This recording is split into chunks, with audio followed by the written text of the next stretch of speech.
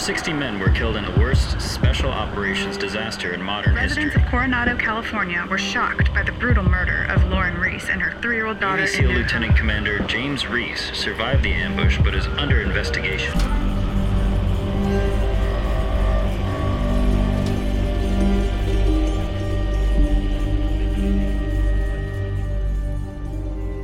Welcome to the Terminal List Podcast, an Ironclad original series brought to you by KC Cattle Company. I'm Jack Carr, author and creator of The Terminal List. On each episode, we break down a different episode of the Amazon Prime Video series starring Chris Pratt. On today's show, we're taking a look at the finale, Reclamation. Joining me today, once again, is showrunner David DiGilio. And if you're just joining us for this one, maybe go back to the beginning. And if you have not watched the series yet, definitely watch it before you listen to this podcast or any of our previous podcasts. But David DiGilio, showrunner. A showrunner is like the singular point of contact from inception all the way through the entire process, and is that leads this team. So, showrunner David DiGilio, thank you so much for being here. And Jared Shaw, actor, Boozer in this particular series right here. Technical advisor, producer, and the reason that we are all here today on this podcast and the reason that the show exists. So thank you guys so much for being here.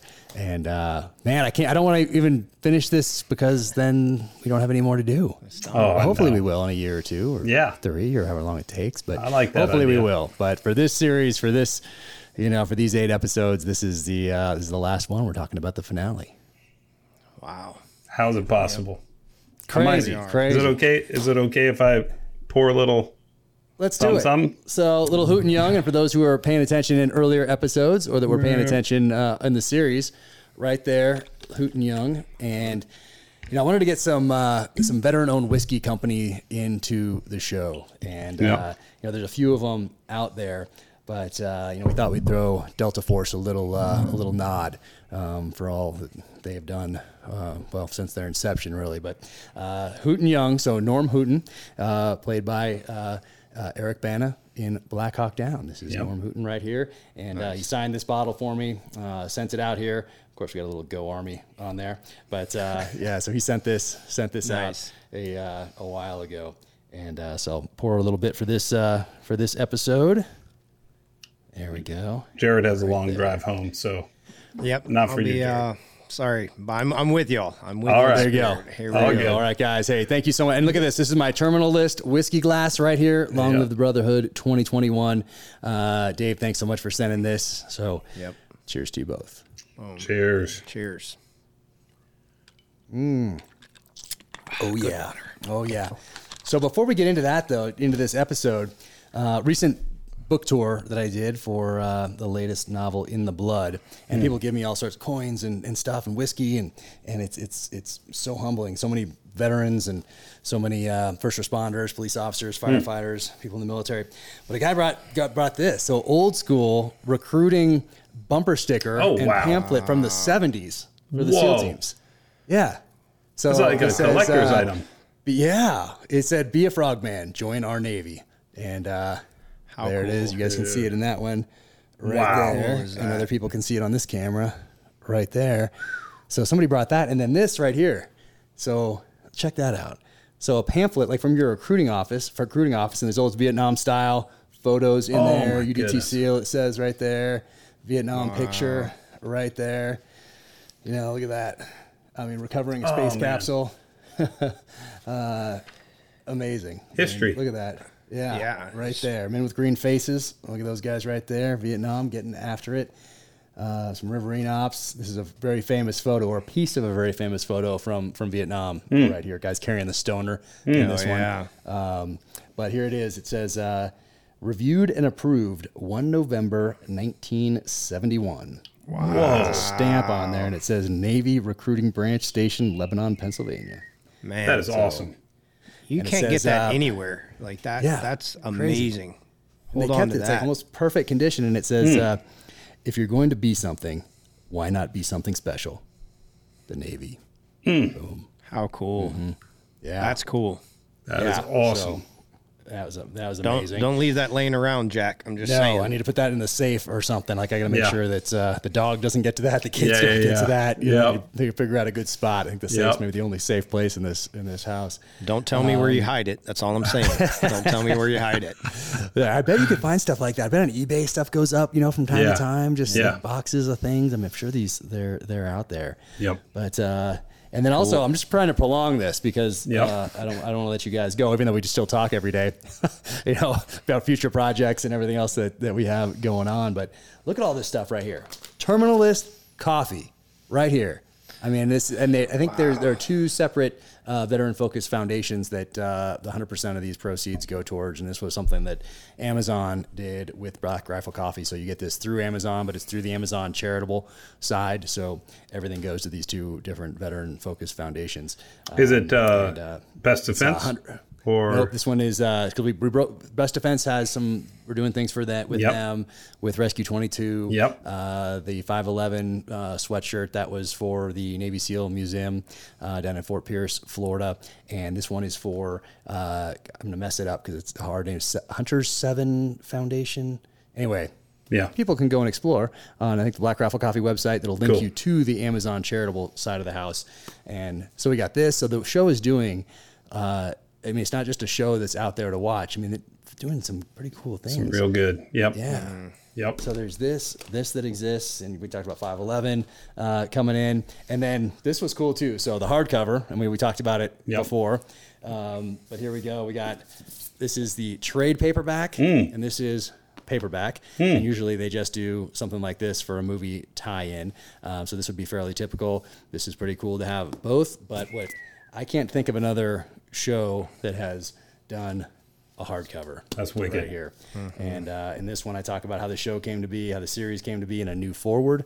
And then there's some Justin Lubin photos from the set in here. So Justin was there every day with us, Justin, grabbing these amazing Cheers photos. to Justin. Check out, Justin Lubin on Instagram. He's been posting a lot of them, so be sure and great go stuff. Follow Justin Great Lubin behind on the scenes Instagram. content. Yep. Yeah, amazing. Yep. Amazing. So that's out. That also Extreme Props. Gary Tours on Instagram. He's been itemizing out the different weapons from the series. So that's really cool to see. So people can go to that. But I bring this up, well, one, because it's pretty cool, but two, because we played a little joke on Chris, and we had to tell him that it wasn't really selling with his picture on the cover. It wasn't really doing it. So we had to come up with another one.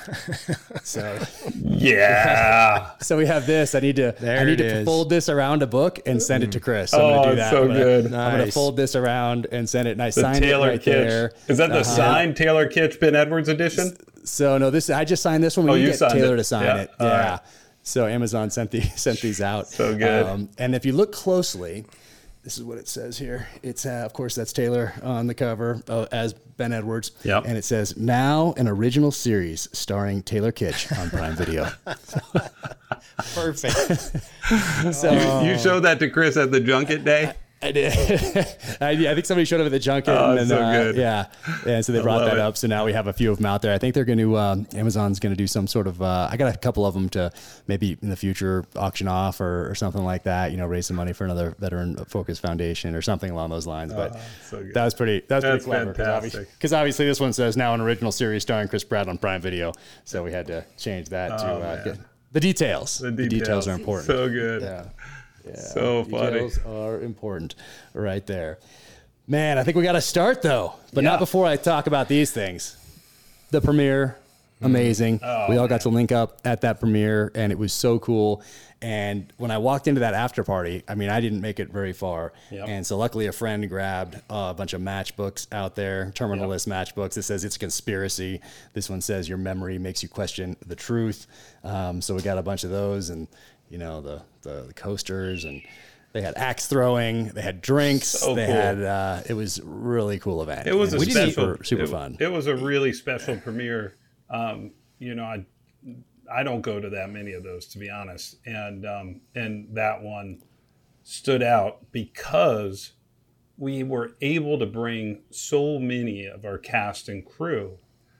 Because we shot this during a pandemic, we were not able to do what we would normally do, which is a big cast and crew screening of the pilot partway through the season. It's a big morale booster, gets everybody fired up. It's really a great way to go in terms of, as you're knee deep in a first season of TV. It's a great way to kind of let people see why you're putting in the effort. And because of the pandemic and all these things, we weren't allowed to gather the whole cast and crew to show the episode. So we never had it. And you either do it kind of partway through the season or right when you finish. Never had it. And we said to Amazon and MRC when we got ready to do this premiere, we said we really want to be able to celebrate cast and crew. Chris was really instrumental in helping us do that. Antoine as well. And they were like, yeah, let's do it. And they picked a venue that allowed us to do it. And wow, that was a real celebration and a reunion. I mean, really was a reunion. Great to see everybody. Yeah, that was incredible. And we had veterans that the Best Defense Foundation brought out, World War II veterans. Yep. A couple of them I'd been in Normandy with just a couple weeks prior, going to the commemoration events in Normandy, which for anyone listening, if you haven't been out there, you only have a few more years left because these guys are all getting up there, either creeping up on 100 or past 100 years old.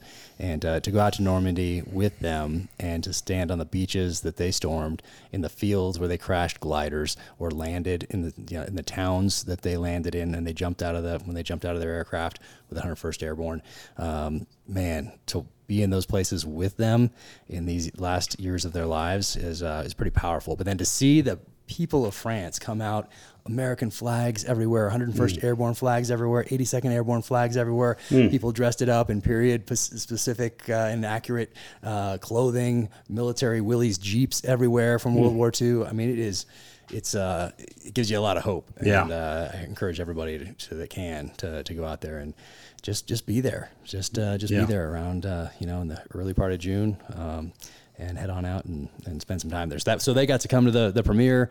That was cool for those guys to be there. It was cool for us. I mean, really cool. Just to be there with them was amazing. And then you're right. I haven't been to any premieres, but to see Chris, the talk that he gave us outside, just all of us before we walked on stage, like that was cool. It speaks to the true character of the man. It goes back to Once an Eagle. See your character, your reputation will take care of itself. Chris is that guy, and he got to personify that on screen. But what he said to us before we walked on, and then when we go up on stage, and he gave a little speech there to the whole audience when we're all up on stage there, and to be included in that as the as an author was really special. So thanks to everybody that made that happen. That was incredible. Really cool experience. Really cool. And like you said, it's a reunion. Everybody. If Ray Mendoza goes, it's pretty special. We couldn't get Max Adams there, unfortunately. But we tried. We tried. But if Ray goes, then that's tough. It's something big. Special. It's something special. Yeah, and it was. And then the premiere, the three of us, I don't think we saw each other till the end of the night. That was crazy. Yeah. I saw you once I finally got up to where Antoine was. In the party. I saw Dave, and then as we're leaving, we finally linked back up, and then linked back up at the hotel. Yeah. But what a great night! That was amazing. Great night. So cool. Yep. Like a reunion. It was like a reunion, seeing everybody. Justin Lubin, photographer, was there. Brought his son. That was really special. Really special night. Yep. Man, we're going to have to start talking about this episode at some point, though. So all right. might as well dive right in here. And right here, Reclamation. Dave, why Reclamation? What part of the brain is this? Well, this is the moment. I mean, as the word kind of infers, right? That your hero comes full circle, finishes the journey, and reclaims that which he has lost. And specifically here, we'll get to it at the end, but that notion of the starling memory and the reclamation of that, the full recall that happens when he's completed the list. We've talked about it. It really was important to kind of have this kind of emotional, psychological MacGuffin that he could finally reach, right? After everything he's been through. And for us, as we kind of, built towards it, I mean, he's got a long way to go just in this episode alone. Mm-hmm. But we knew that it sat out there as this, I think it was part of the original pitch, Jack, when we talked. I told you about this and that he would finally get to that moment. And we'll speak to the power of it in order when we get there. But it speaks, the title speaks to that moment at the end of the episode. Yeah, this is awesome. This is, I mean, the power at the end of this episode, not just with the final confrontation and the final name, but then what you just talked about. Sitting there, so many people have reached out about that final scene on the couch with Lucy and Lauren. Like, well, we'll get to it. It's a good. I mean, oh man, you guys, amazing. But it opens gas station. Pacific Northwest, and Ben's in the bathroom putting on the disguise, looking at the hair, looking at the whole, and I wonder if people thought wondered if he was gonna cut his hair, Oh, because we had all kinds of talk. We talked about this, we really, it was a big question. Would we go with a wig, or would we cut the hair? Ooh. And ultimately, it was that one wig that Gene found that made us say, oh, nope, you got to just go wig. Because we still had stuff we had to shoot with long hair, right? So it becomes a real problem, just production-wise, if you have to somehow cut his hair and then create a wig that matches what he had before. Again, these are all the little intricacies of making the sausage, but it's so weird. And we had the same thing with Chris's beard, all of that. It becomes a big deal. And this is an example of it. There's a little tiny kind of pickup moment in this opening where he's in the van and Ben is in the bathroom putting on his disguise. And Chris had talked about, we don't have the pills. We don't have the pills in this episode. And I'm about to go do some serious shit. I think we need to see Reese take his pills in this episode. And so if you remember this, Jared, we were doing our opening of 101 pickup. Yep, platoon space. Yep. And we brought the van out to that spot, the van that we had used, Ben's surf van. We brought it out. George Sack and his team got it out there. And in between, like a turnaround or something that was going on, or maybe it was actually the final, shot with Chris of the night. We got him back into his wardrobe from the finale. He had his beard on, and we, had the prop pills, and we grabbed that. And that's why it's in there, because it's important for people to know, like, you can control the physical symptoms of this tumor via these pills. It's important because he does some serious shit in this one. You had to see it. Yeah. And that's how that moment came. Yeah, that's part of the preparation of him going to work, him going to battle, same way he's puts on his kit and everything else. He knows, like, that's one thing that he can control is taking those pills to have him ready to go have to operate, So that was a great call to add that. And and then going back to Ben in the bathroom doing his whole appearance change. What I realized last night is how much I like the song playing during that. Yes. And I don't remember the name of it. It just hit me when I was watching it last night. Yeah. Like, man, what a great choice that was for that whole scene of Ben changing up his look. It was just, that was a great choice of the song. It was a whole mood. It just set the whole mood for that scene taking place. Yeah. Yeah. And then we get Chris back in there. You look like Patrick Swayze. He lives in his van. Was that in the script, or was that Chris? That's Chris, baby. On the day. Just rocking it, I mean, I think he gave us maybe 4 or 5 different versions, and then we, you go in the edit and you grab the funniest one. And it was really this. Perfect. This is something. So this is, I think, really important to talk about, which is we built this episode. Lisa Long, Hannah Sikander, they're the writers of this episode. We've talked, by the way, about like our strong women characters. We've talked about the strong women in our lives.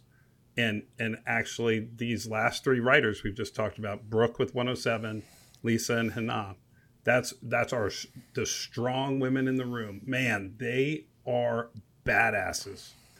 And one thing that Lisa and Hannah really, brought into this is we wanted this to be a road trip, right? Before we get to the Hartley thing, we wanted to have the kind of classic road movie, right? We've talked about our homages, before to Michael Mann, our First Blood episode. This is our road movie with these two characters. And you guys know what it's like. When you hit the open road with your best friend, there are few things like it. And, it's a celebration of our country in terms of what you see. And then it's something about those long drives and those quiet moments at a gas station in the middle of the night. Those are like those moments of just friendship and brotherhood, but also often of levity. And so we knew that this road trip kind of vibe and theme was so important because we needed to have Ben trying to pull that levity out of Reese before that final confrontation at Hartley's. Mm-hmm. And that's what the guys are doing in this. And, we have versions of it layered in, and then they have fun with the dialogue and improvising and stuff. But damn, that's the importance of this, is seeing Reese and Ben on the open road and seeing the way they just interact as friends before we get to the darkness. And I really appreciate these kind of moments of levity that Chris and Taylor find in this. I absolutely love it. Yeah, for sure. And that, Dave, that I found out in post what Chris's favorite line of the entire show was in 108, and they, when Ben comes back from the gas station restroom, sits down, they have that little back and forth, and then Ben tells him, like, hey, Hartley's got security, and he tells him it's Talos, and it gets serious at that moment. They joke, and then it gets serious, and Reese says, she knows I'm coming, and Ben says, yeah, she does. Does it matter? And there's a little pause, and Chris says, no, it doesn't matter. Hasn't mattered to this point, Yeah. And you, the look, I mean, Dave, in post, I think we even talked about it. That look, I even sent a picture of it to Chris during post. That look when he's just sitting there and that dialogue is going back and forth, like it.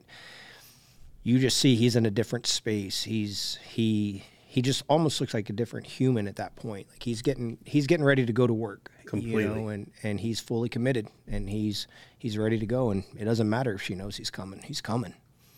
And the weight, the impact of that, it's like, amplified because they've just had this joke between them. Mm-hmm. They've just been he's eating chips. They haven't, and then dead serious. Yep. Hasn't mattered yet. Yep. And then boom, we cut and we find Katie going over Deception Pass, heading in to the San Juan Islands, right? This is where we had to take some liberties here. This was a tough one. We actually wanted this to be Fisher's. We wanted to just follow the book. But at the script phase, we realized we had an issue of getting them across country in the sheer scale of the manhunt, right? Because our production, we had to kind of contain it more into the Western U.S. Yeah. So I've been to the San Juans. Chris has been to San Juan's. It's a incredible spot in our country. And again, in terms of this road trip, we could keep it just by going from San Diego up into the San Juans. Yeah. But yeah, I love that, Jared. I didn't know that was his favorite line, but I get it just from the performance alone. Mm-hmm. Yep, exactly. Amazing. I didn't either till he pointed it out, which was, there's so many moments in this entire show. So it was kind of cool to hear from him what that most special bit of dialogue was, and yeah, and he just, you see something different in him when he's saying that. Yeah. Man, and then we see Hartley's estate. And you guys, how did you guys end up finding the estate that we ended up being a pretty special place? This was quite a remarkable find. We obviously, hopefully you all think we went to Orcas Island. We did not. We were filming in and around LA. That was part of the deal of this show. And Lake Arrowhead, just northeast of Los Angeles. Turns out it's a pretty remarkable place. But trying to find a waterfront property that really fit. Also, I think Hannah took her kind of map of Hartley's compound kind of from the book in terms of how we wanted to construct it. But this notion of a peninsula, a house kind of on a peninsula, so we could have approach from multiple sides, was a big thing. And this is an incredible scout day. We ended up, because this, I believe, was like in the middle of or maybe the start of like a 46-hour shift. They actually got a helicopter for us so we could get up and do the scout and get back to do Cox's scene. Because that was all one day. We had to scout and find Hartley's compound and then get back to shoot at night that incredible scene. So we were up in a helicopter, my only time in a helicopter. I noticed some of the operators didn't want to go on the helicopter. What do you mean? Why was it not leaking? What, you think I volunteered to stay back on the Cox thing? What? No, I can't remember who it was. Maybe Max. Somebody was just like, I'm not going on that thing. Oh, I had no desire. I was good staying back. Yeah. Yep. But what was remarkable is we were up above Arrowhead, we had to land at Big Bear Lake. So we had to fly past Arrowhead. But as we went over Arrowhead, we saw it. And we knew immediately, just by looking down, we're like, that's Hartley's. Wow. And it was truly one of those magical moments in what's called prep, when you're prepping the next episode, where you walk into a real location owned by a wonderful family tied to Disney animation. Really an incredible, I won't say the name, but just an incredible kind of icon in the Disney animation family. A lot of our favorite characters that we've seen come from this family. And there it was, just, it is Hartley's compound. It is that family home. And thank goodness. Because at that moment, and thank you to Amazon and MRC for letting us go shoot up there. Because it does cost more. You move out of what's called the zone. You really push it. You move the whole company, to go shoot up there. And it's a big deal. And we had I think it makes the finale, that location. Yep. No question. Yeah. No, and then you see Hartley's out there, and you have Katie out there, and they're having this conversation outside first. Yeah. Outside at first. Yep. Then it'll move inside for the next scene. But they're starting their battle of wits, essentially. Yes. That's a great way to describe it. Yeah, and then to see them, I mean, see Constance and Jean, work together. I love it. And watching it again last night, I like it more and more every time I see it. Yeah, absolutely. And I mean, Constance crushes this. Jean, amazing. Like amazing. Gosh, I mean, they just crush it. But the outside scene starting to set it up. And put what do you remember about doing that scene, filming that one? A couple things. One of the coolest moments I've had as a showrunner was getting to run lines with Jean Triplehorn. Man, nice. It's rare that I get to do it. I did it one time with Chris on a 102 scene, and Jean just was like, "Oh, I want to run lines," and I kind of looked around and nobody was there, and I was like, "Oh, okay, I'll do it," And man, I mean, Jared, you get to do this, but for me, it's like a real moment. I acted growing up and then switched over to writing and producing, and to just sit, and again, we're just running lines, but to sit across from an actor with those kind of chops and just watch them work up close. Wow. That was super cool. So I knew it was going to be an awesome scene just from that. And then Constance sits down and they just go into this battle of wits. And Sylvan White, who directed 106, is directing this. And they are very different episodes. 106 is all kind of handheld, kinetic, moving. And I look at kind of where he's placing the camera with Armando Salas, our DP. And I'm like, oh, this is just an actor's dream. This is just pure mano a mano acting. And they both brought it. And it really knocks Katie on her heels, that first scene, right? Because Hartley is talking about legacy, talking about real issues about PTSD and mental health in our troops and how neglected those two things have been historically. And so you really have this moment where you're kind of knocked back on your heels. And she registers it. I love it. That's another great thing with acting is the listening. And when Katie hears that Hartley didn't know about the tumors and how off that feels, like Constance has this great beat of just listening to it. And then she responds, and really Jean comes out on top, right? Hartley comes out on top in interview one. So that's what I remember from the scene. And then one other thing, which is a bunch of drunk teenagers on Lake Arrowhead in a party boat yelling, right. Chris Pratt, Chris Pratt. Because Lake Arrowhead can be a little bit of it can get a little crazy. Yeah. And someone found out that Chris was there, and we had to send the Marine unit out to wrangle some very loud. No way. Yeah. Oh, that's hilarious. That's funny. That's I forgot about that, Dave. Very funny. And talking about that scene with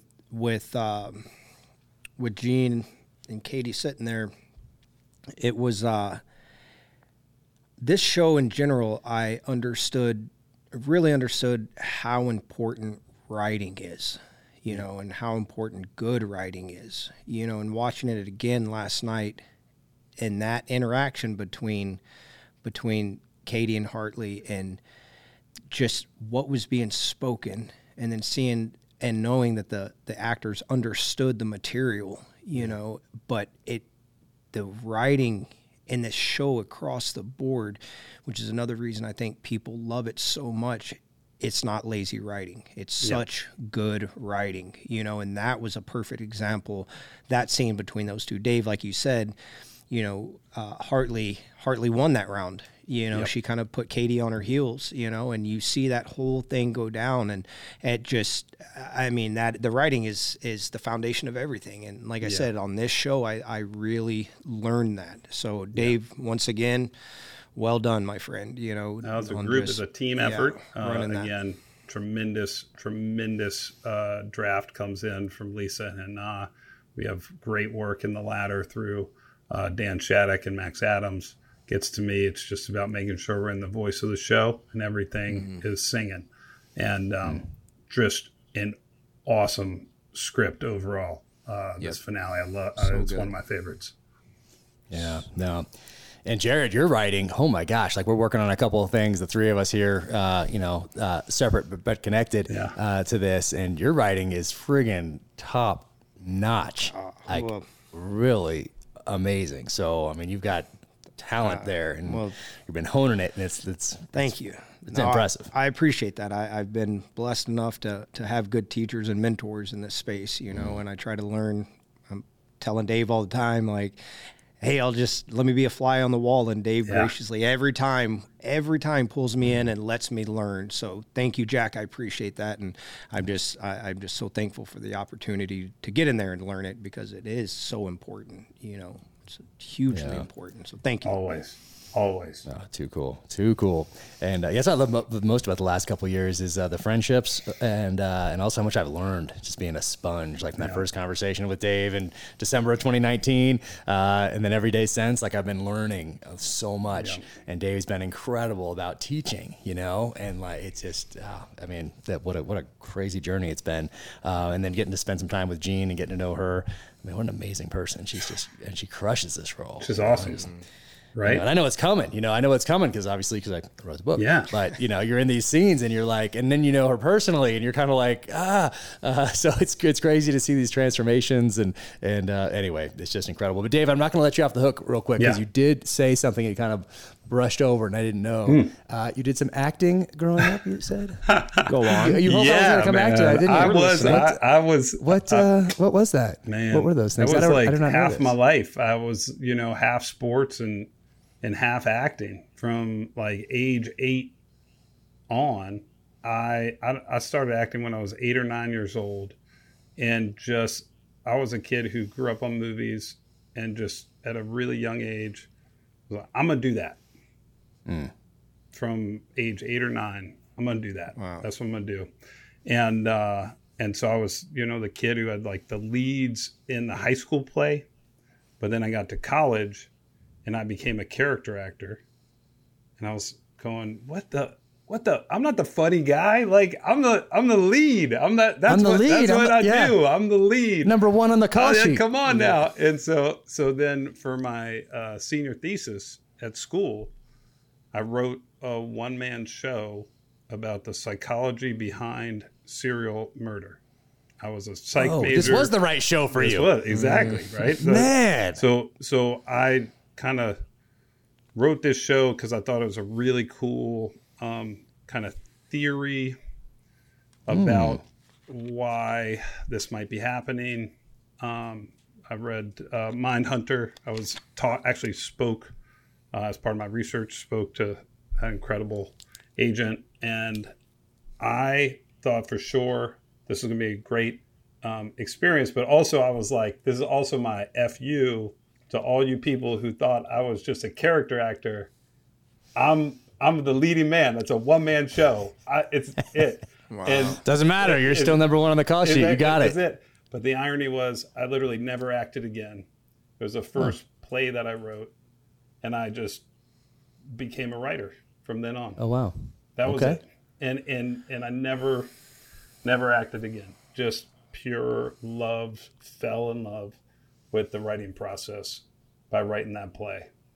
And but yeah, that's my brief history of acting there. You wrote it, and you knew from that point, like, hey, that's my transition, and this is now what I want to do.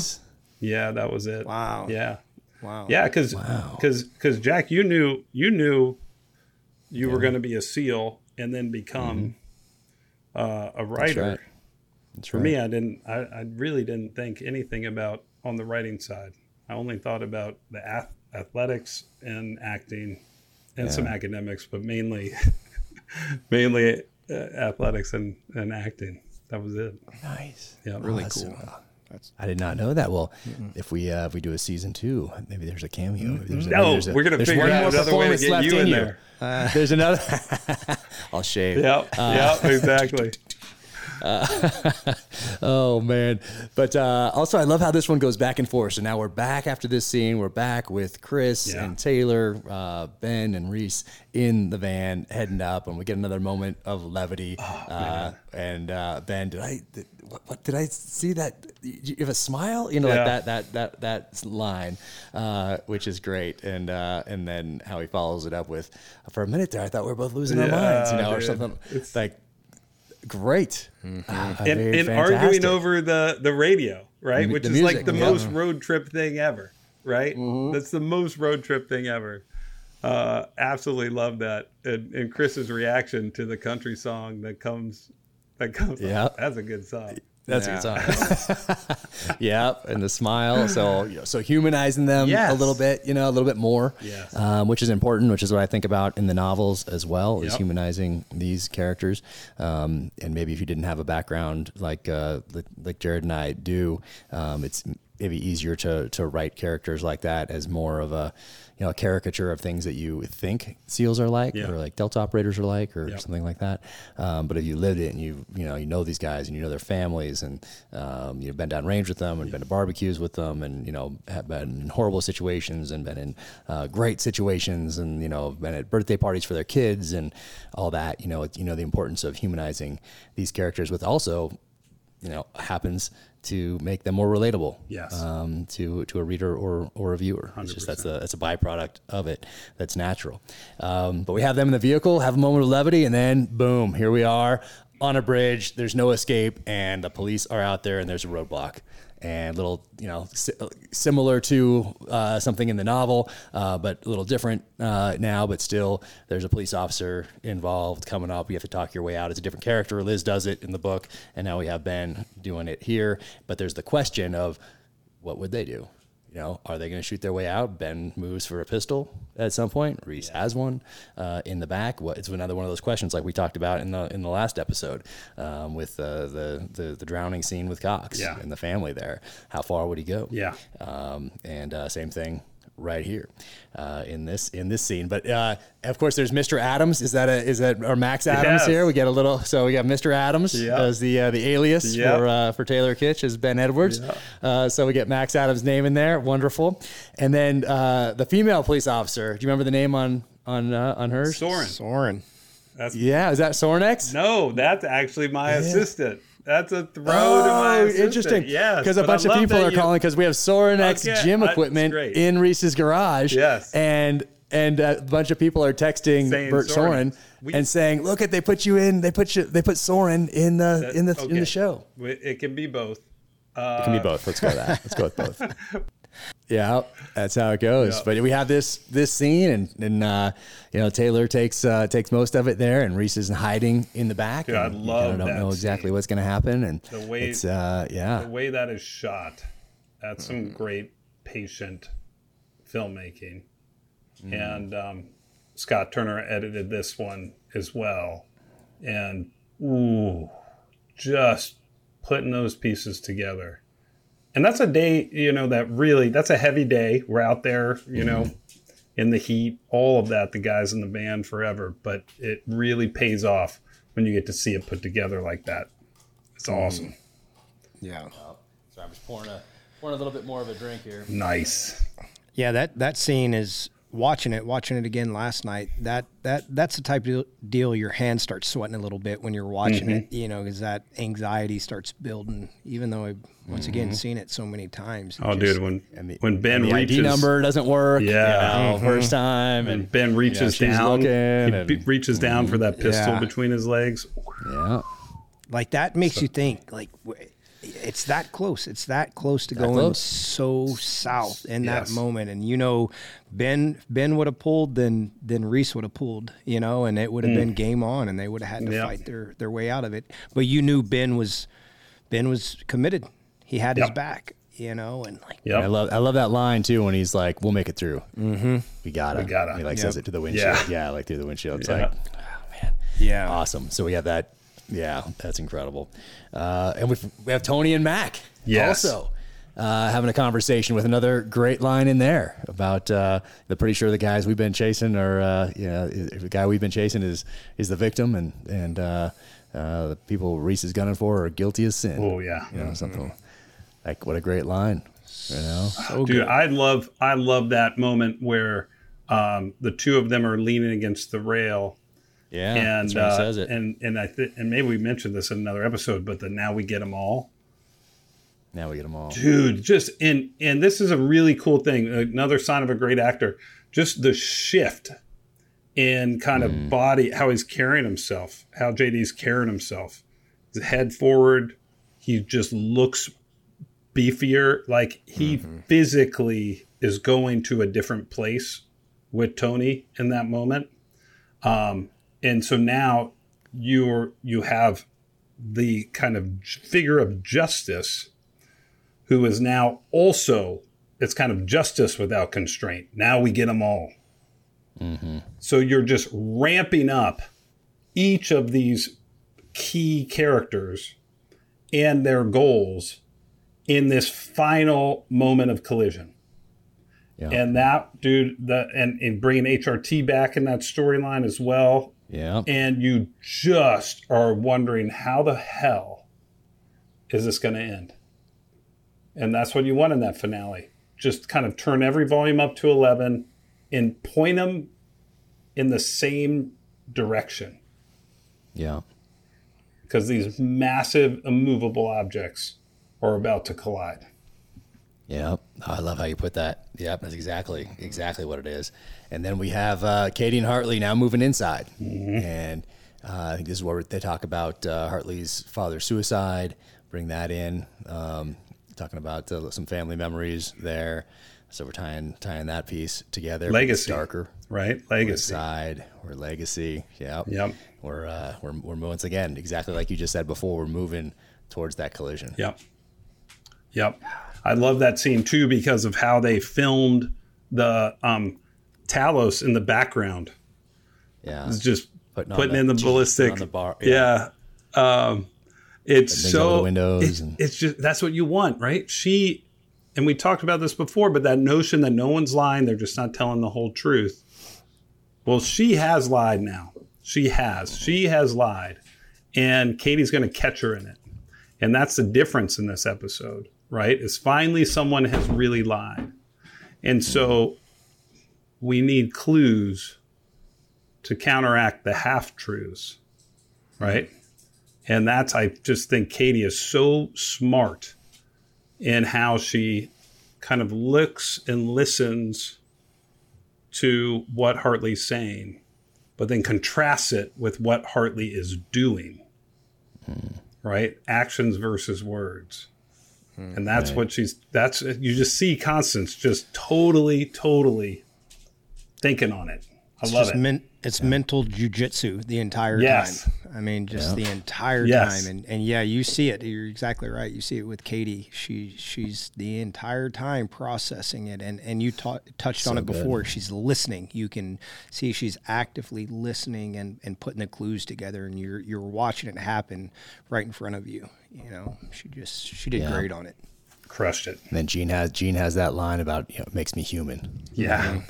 It's and then talking about PTSD and not needing, personal experience to want to bring it to it. Like it's all so great. Like once again, Jared, like you said, the writing, because that's what you have. All you have is two people in a room, and you have them and the writing. That's what you have.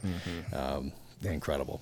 But now we're back on the road, and we have the first mention of Rafe.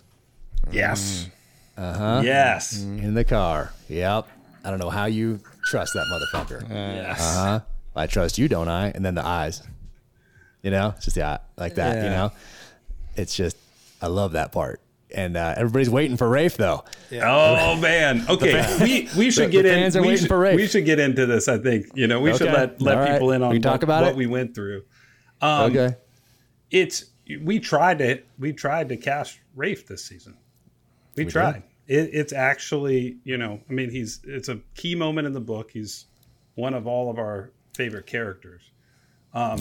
So I think Fan favorite. So you knew how important it was, Yeah. and you kept bringing it up how important it was. And obviously, for me, who's lived with it for years on end, hearing from people how they want more Rafe, more Hastings family, have more questions, can't wait to see who Rafe's going to be if it gets turned into something. Yeah. But you recognized it right off the bat as well. Yep. And so here we are at this point where he would have come in this storyline, telling this story visually, and we can't find the right guy. You can't. Well, it's not even that you can't find the right guy. It's like you can't make the deal with the right guy.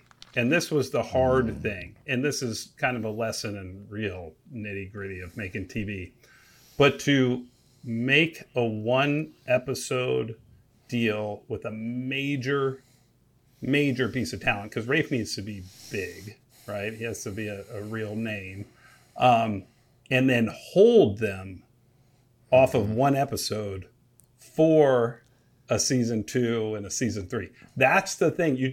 That's the deal that we tried to make happen, and you can't. But we won't tell people who we were talking to. We won't do that. Yeah, no.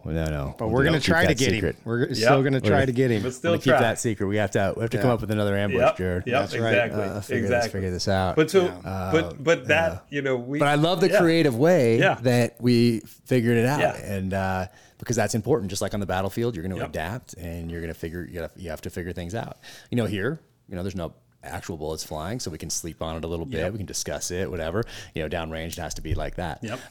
But you're doing the same thing. You're just adapting, and you're aggressively solving problems. that's a great that's a great way to put it. Aggressively solving problems. That's what I think of when I'm writing. Is I'm solving problems on the page, just like I used to solve them on the battlefield. Yes. But now, if I mess it up, I can come back the next day and fix it. If I sleep on it, Yeah. You don't have that option down Yeah, range. you don't. Which is why the post-traumatic stress stuff hits so many people. like rethinking things. Yes. Like, I'd only done this, only done that. Yeah. And, I think very few of us are lucky enough to have had things go our way for whatever reason. But regardless, you're aggressively solving problems. That's what I'm doing on the page, and that's what we had to do. That's what we had to do. Aggressively and creatively solve problems. And so we have a mention, and people are like, "Oh, are we going to see him or Rafe? not? Yeah. Wait, is he just leaving a boat? Yeah. Wait, what?" And then we get a second mention, and there'll be kind of a little bit more. There'll be another mention a little bit later if people are paying attention. For our viewers that are paying attention, I know a lot of them have been. Yep. But then we have a note. The note. And it just has R. Yeah. The note, and we went back and forth on the note for a while. That's a too. visual effect note. That's not actually what's written on that notepad. No, it's not. It's not. Rafe was being a little too forthcoming, I believe, in note number 1. Rafe was maybe giving up some stuff that he shouldn't be. Mm-hmm. And so, we fixed that in post. Mm-hmm. And I love the way that what you came up with for that, or that I think it's great. Yeah. Kind of leaves it, and people who have read the book are like, "Oh, okay, I see what they did there," and other people are like, "Oh, interesting." So I think it was a creative way to deal with the issue of not being able to get the right person and not being forced into trying to ram someone in that might not have been the right guy. 100%. 100%. And that scene on the beach as they approach the boat, also one of my favorite Chris Pratt scenes. Oh, yeah? How come? Just the way he carries himself across the sand. Agreed. He looks like a monster. A brute. Seriously, and I don't know, Jared, if he trained up just before that kind of final run. I can't remember, but he just, and hat tip to our costume department, Molly McGinnis and her team, for that very simple but awesome operator outfit. He looks like a monster, and you just know what's coming at that point. And the contrast really between his look and Taylor/Ben's is what really sells it, He's all business, all brawn. He's ready. I'm gonna watch it again. To go. I'm gonna watch it again tonight. It's sick, go to that scene. That to me, I'm like, I love when he drops the notepad. Yeah, when he drops the notepad. Exactly. And originally that worked with the original note, like a little. Yeah. And I shouldn't say better but that what was written on the original note and him dropping it there, kind of like, okay, kind of almost daring you to come look at it almost. I like that. But it still works just physically dropping that thing as he jumps onto the boat all business. there. And boom, all business. Yep. And then Taylor opens that Pelican case. And what's inside? The Barrett 50. Yeah. And we're going to go get some business done. Yeah. You know, I love it. Yeah. I love it. And then off they go. Little different boat. People, you know, a little different boat in the book. It's a protector in the book, but this one works. And it actually sells Pacific Northwest with this style of a boat, which is important when you're filming on a lake and everything's a lake boat. Exactly right. And incredibly, the boat that we got, thank you to our transpo department and the Marine unit, was from the Pacific Northwest. We didn't even have to put that on the boat. They drove that thing down. Nice. From I did not know that. Anacortes. See, I'm learning new things every time because it does sell that. And last night when I watched it again, I noticed it before, obviously, but this time I was like, I made note because we were going to talk about it today, and I want a boat like that. But it's that helps sell it. That helps sell the lake as the Pacific Northwest, a lake in Southern California, as the coast of the Pacific Northwest, and then and off they go. And we got the HRT guys, and if people look closely, they might be able to tell that these boats are probably on a lake. But the way the camera starts, it starts. You got to look close. You have to look close. But you start it. You know, you don't show the whole marina. It's like half. And so it moves off of there fairly quickly. And so most people probably will not notice, but some will.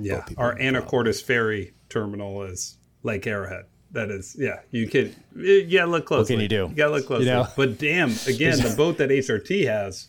That sells it again. The backdrop sells it again. Because it really does look like Pacific Northwest with the backdrop, with the visual effects in there. And that's cool. That's cool. I love the HRT. I love the way that you guys came up with having them be involved again. And so that was genius. But now we're in it. Now we're really in the final run. Big time. And it's nighttime, and Reese is on the boat with Ben, but he's not alone. He's got two operators with him in his memory. And Jared is one as Boozer right there. And the look, Jared, you give, and I've noticed it every time, like every single look, but that you've given in this show. But this one also, I mean, Dave, you know what I'm talking about. Dude, there's so much look at Chris, power and emotion in it. So much power. Yes. Yeah. It's and you're right there next to him, and it's like, it's friggin' amazing, incredible. And for anyone listening, and any producers listening, like, it's not just because you were a SEAL that you can, you're doing that. It's because you studied this craft and you're invested in the craft. And you're invested in the show. So you have these two things, that you're personally totally passionate about, totally invested in, on every level you could possibly be. And that look that you give Chris before going over the edge there and dropping into the water. Have you tried Kansas City Cattle Company? If not, why not? Get after it. Here we go. Kansas City Cattle Company. That's kccattlecompany.com. Check them out. Veteran owned and operated. Look at this right here. They have Wagyu beef flat iron steak. This is delicious. One of my favorites. All sorts of steaks. Don't have the fillets out here because I ate them all. Same thing with the tomahawks, which are incredible. And what else do we have? Wagyu beef bavette. I don't know if I'm saying that right, but the bavette, B-A-V-E-T-T-E steak. Highly recommended. Absolutely love this cut right here. If you haven't heard of this cut, go to that website, kccattlecompany.com. Check it out. And what is this one here? This is the Wagyu beef Kansas City strip steak, also a favorite. And then the kids love burgers made with this stuff. So this is the Wagyu beef right here. Amazing burgers with this. All sorts of stuff on that side. Here we go. Beef chorizo right here. But go check them out for sure. Veteran owned and operated again. And that is kccattlecompany.com/Jack Carr and use code JackCarr15. That's JackCarr 15. Check them out for sure. Veteran owned and operated. Love these guys. Awesome stuff. In fact, I am going to go fire up the smoker right now and throw something on. Thanks, guys. Amazing. Well, thank you. And from the acting side, it's that whole deal of you get your performance from the other actor, and in that case, I had two other actors, and there were really three with Justin Garza as well, who did great. But having Taylor, opposite, and Chris to my right, that entire scene, seeing the emotion from Taylor as Ben and seeing Dave, I think we even talked about this, right after this, like what Taylor brought to the table in that scene has been, like, you can see the hurt, you can see the sadness, you can, every bit of it.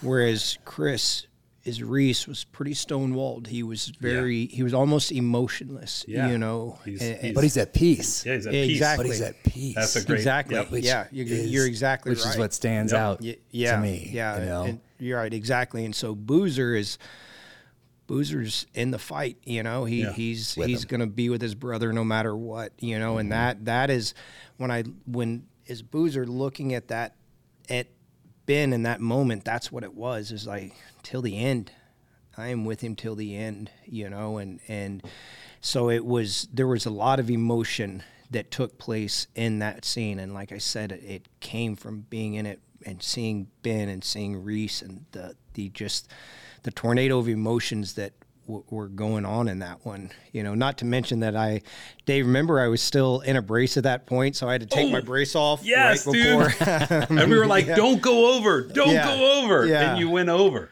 Yeah, I'm like, come on, and it was the last one, and I remember like, no, I'm going, got to go on this one, and hit the water, and then as soon as I came up, you were right there, like, hey, are you good? You good? You had me my brace and put it back on, and we went on. But what a powerful scene! That was a special one. No, but thank you, Jared, and also to Justin, who's hopefully listening, because there was a lot of pressure on you guys in that moment, because when we conceived of it, it was going to be almost all of Alpha Platoon. That's right. Was going to be on the boat surrounding Reese. That's right. And again, because of production, the guys are all working. Everybody was working. We're talking to a ton of people and stuff, and people are working. And we're like, okay, we're going to have Ramirez and we're going to have Boozer. That's right. And I, go, all right, well, it is what it is. We have two. We'll have two. But because of the power of that look, all of the emotion that we needed, I'm not alone. Yeah. I'm not alone. I mean, it's such an important line in terms of why he's accepted that he might die on this raid. All of Alpha Platoon is there, essentially, through that look. You guys, that represented. You and Justin. Yep. Mm-hmm. Yeah. Right there. And you don't see this kind of emotion. We're all students of this, even if, and for those listening, if you're a fan of film and television, you're a student of it just by default. And you don't see this kind of emotion in shows like this. Revenge thriller, psychological thriller, conspiracy thriller, political thriller. Yeah. You don't see this kind of emotion in shows like this. Like, I can't point to really any that have this kind of emotion. When Taylor is talking of giving Reese one more chance, let's just turn this thing around and go, let's get out of here. Giving that one last chance. And Chris, like, peace is what I see. Yeah. Like, he's excited, like he's going to his death. And that's what I thought of as I was writing this. And that's why when I thought of Revenge Without Constraint, and I thought of all those movies I watched growing up, and how there was always the voiceover that would say he has nothing left to lose. But in my head, I was always thinking, well, he could die, or he could get caught and go to prison, or, like, there's plenty of things to lose. But I like the guy's voice, and I love what I'm seeing, but I'm still in my head. I'm like, So I was trying to figure out, as I started writing this thing, how do I deal with that? Because I've been thinking about it from my earliest day, my earliest memories. And that's where I thought back to Bushido, the samurai, and how they would go into battle thinking they were already dead, because that made them more effective and efficient warriors. And that look that Chris has, he's about to go into battle, he's at peace. The Ronin. He knows he's already dead. The Ronin. Exactly. And he knows he's already dead, which is going to make him the most effective and the most efficient warrior that you could possibly be. And he's after one person now, or so he thinks. And over the side he goes after this incredible emotional interplay between Taylor and Chris and Justin and Jared right there. It's amazing. Like, it's one of the more powerful, I think, scenes of the show. It's great. And the power of sound too. hat tip to our post team, because lack of sound. Exactly. If you watch it, again, the guys go over and they don't make a splash. There's no sound when they hit the water. And it's only when you cut to the objective view down at the water line and you see Reese go over by himself and he splashes into the water. So really the power of sound, so incredible. Our sound team was just remarkable with this. Amazing. Yep. No, I love that. I love how there was no sound for those two guys, and then there's sound for Chris. So. Yep.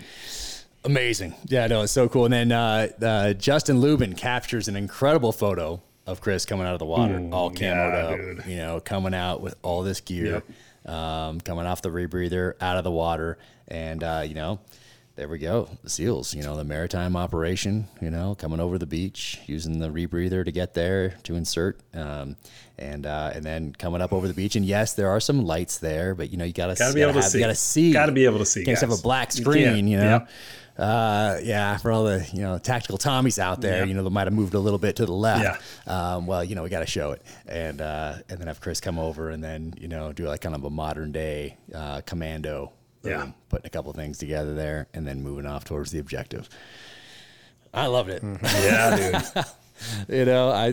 Very rarely do you find an author who actually loves the adaptation of his work. Oh. And I could not love this more, be more thrilled with how this came out.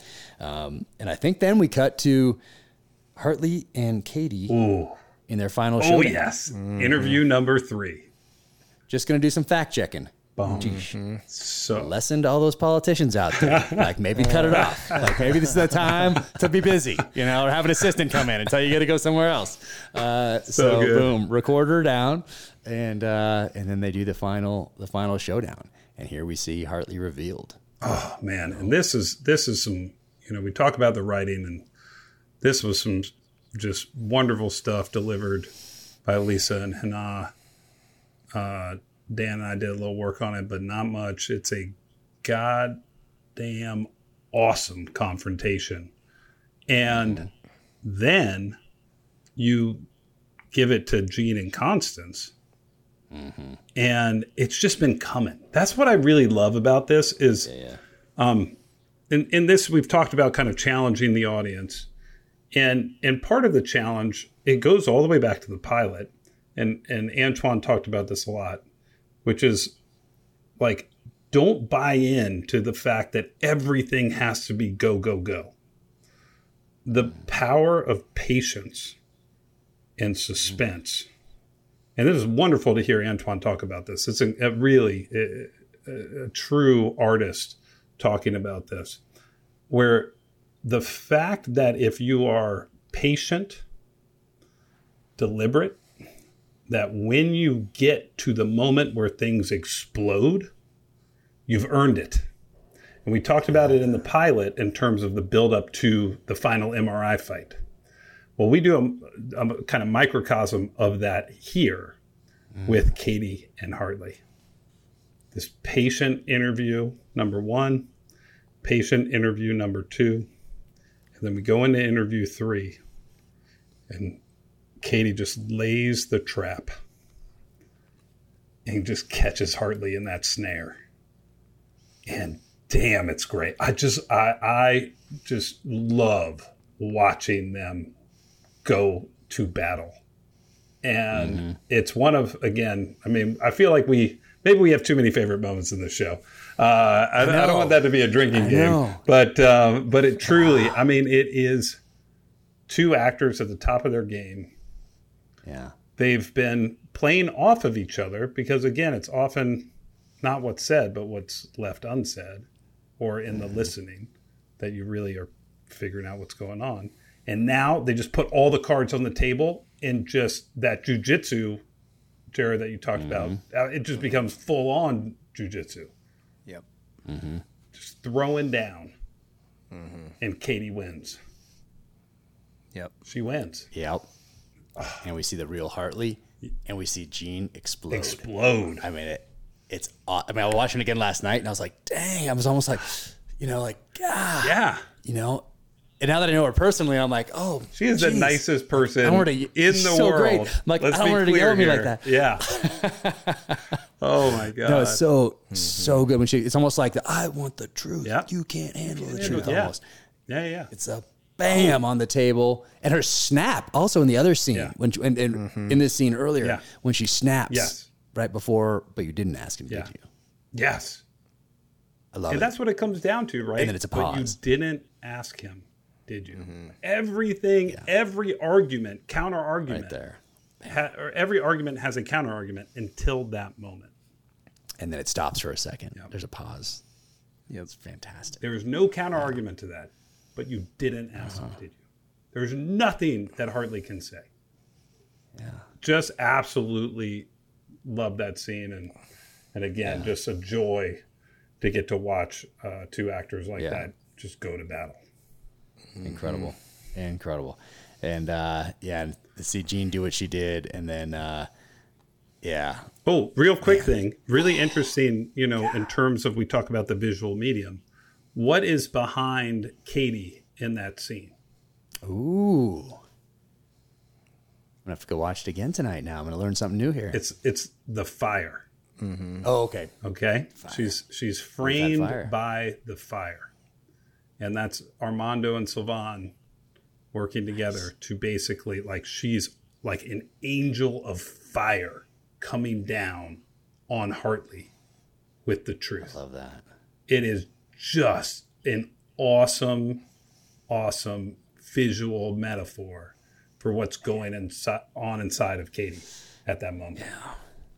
And I love that because I use fire in the novel, particularly the first one, very intentionally. Yes. Very intentional. So I love how that's that intentional, kind of like the red that we talked about on a previous episode. Yep. How everything is intentional. 100%. Include everything in the opening scene or the opening credits with the music and going across all the books and everything else, and how intentional everything is, and how many things that you have to pay attention to that it really, I think, are accounting for some of these rewatch numbers. If people wanting to go back and see some of the things that they missed, or if they watched it on a phone or an iPad or on a plane or when there were distractions around. But then to sit down at home and watch it, and it's dark and it's quiet and there's no distractions, and really pay attention. It's once again, it's respect for the reader, respect for the viewer by making it just not a comfortable, easy watching experience. I mean, you gotta, and I love that. 100%. You gotta work in life, so I love that you have to work in this show if you want to get everything out of it. So I love that. Same with the books. Like when I was writing it, I thought, okay, you can pull this off the shelf and you can have a great ride and it'd be a revenge story. Boom. Okay. Or you can go a little deeper. Yeah. And you can think of it as, okay, this is someone who's becoming a terrorist, becoming an insurgent, becoming what he fought for so many years. Yeah. Exactly. So you can look at it at that level. And then you can go a little deeper and you can look at it as a veteran coming home and bringing the wars from Iraq and Afghanistan home to the front doorsteps of people who have been sending young men and women to their deaths for 20 years. At the time I wrote it, 16. But so there's different levels to it depending on what you want to put into it as a reader or as a viewer. So I love that there's that connection. As layers and levels, that's the key. Layers. Yep. That's it. Yeah. No, I love that. I love it. I think it makes the show different. It does. 100%. Yep. Makes it different. Yeah. I don't think you see that too often in other shows. I think they're actually trying to do the opposite in most of these kind of or shows in general. Trying to make it easier for everybody, more accessible for everybody. Absolutely. It's like a dumbing down. Of the product. Yep. No, challenge the audience. It was one of the lessons I think out of this. Really cool. Yeah. I love it. And now we get after it. And you can see old CP right here, weapons handling, mag changes. I mean, love it. And we have Taylor is on that 50 up there. And I mean, working once again as a team and making this assault on this compound with a goal of, what he thinks is the last person on the list. And in he goes. But you see this mag change in here, which people have been telling me, they've been pointing out, like, awesome. So Jared, incredible. You and Ray working with Chris on the skills. Is that in the fight with Los? Is that the one you're talking about? I forget. I think it's right after that. So he has to. Is that the one where he has to change again, Yeah. and right before he goes to the 40 mic? Yeah. Yeah. I think it's right Yeah. there. Yeah. I think it's right there. Yeah, that one. So awesome. So Wicked. he's gone to the pistol. Boom, boom, Yep. boom. Put somebody down. Boom. Pistol back in. Rifle up. Yep. Bam. And magazine. And so many people have mentioned that to me. Yeah. It's been like, now they love the show because they finally saw someone, Right. work a problem, Yep. fix it, and do it in a real way. That someone who has, devoted their life to this craft and been downrange to Iraq and Afghanistan and other places around the world. That they'll do that, just do that nod. Yeah. Like, Roger that. Right. And what, They got it. what was cool on that one, Jack, was, and Dave, I think you remember probably this conversation with Los when Reese was going against, he was really kind of, we brought Carlos in that day, Carlos's crew and just has been on the range a lot, has great weapons handling, and Dave brought him up and put him in the game that day. So great. Yes. Yep. So, And he crushes And it. this I is he was so at the great. premiere We too. I should got give to talk to him at the context premiere. real quick. Creatively, this is after he's done the kind of Last of the Mohicans run up the hill. Ben's been clearing out the lights. Reese gets pinned down behind the tree, and he takes the shot Love that. right near his eye.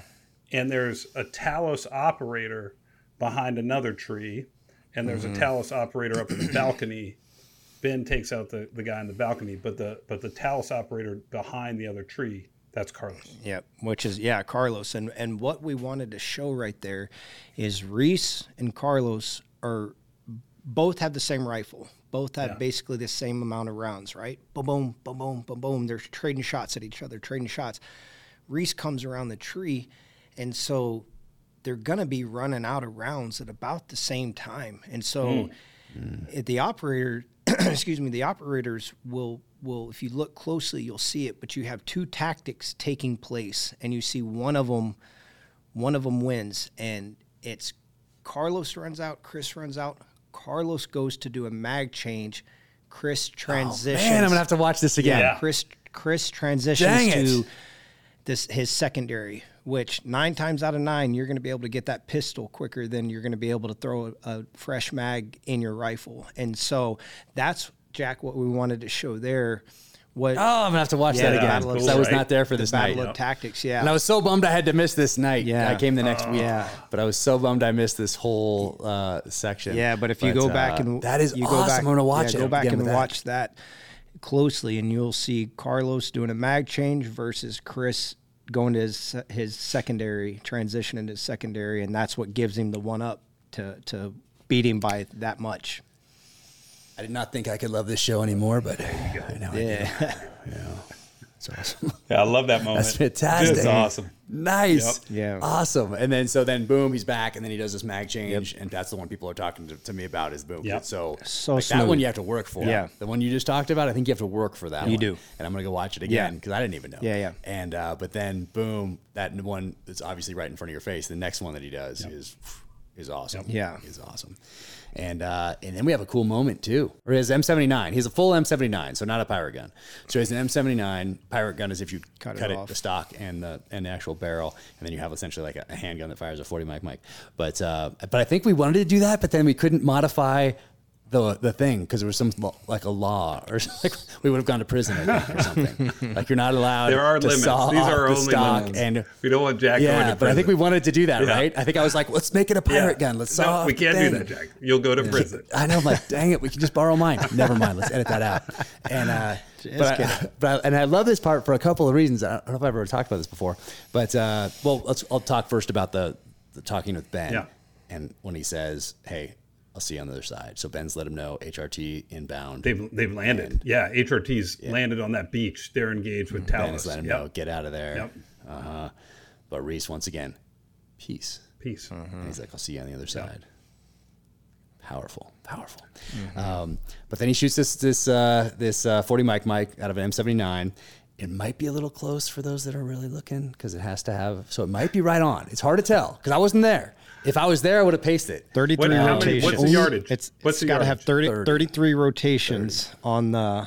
Yeah, 33. Yeah, so I believe it's right 30. I think it's 33. I think we're right on the. I think we're on the okay cusp. because right I there? think that's a You lens. think you're okay? That's a lens compressing it. That's actually a pretty. That must be it. big Okay, so it was space. perfect. Yeah, because It was we perfect. talked about it on the day and in post as well, Dave. Remember Yep. we were Nice. we were working on getting the delay right The from delay. the Exactly. Yeah, 'cause you can't tell. It's close. Yeah. Like on film, I was looking at it last night, and I was like, Yeah. But the only reason that I really pay attention is because I may have fired a little too close. Yeah. Yeah, the lens choice was not ideal, I think, then, if it looks that close. Yeah. Well, it's right Yep. there. Like it's on the like from a viewer's perspective, not having been Yeah. there that night. Like it's right on the on the line. line. You know, but if Jared was there and says it's legit, then I'm with It was 30. But the only reason I pay extra attention is because in Iraq I tried to breach a door in the middle of a firefight with a 40 mic, and there's things going on crazy. You know, there's God. bullets flying everywhere. It's insanity.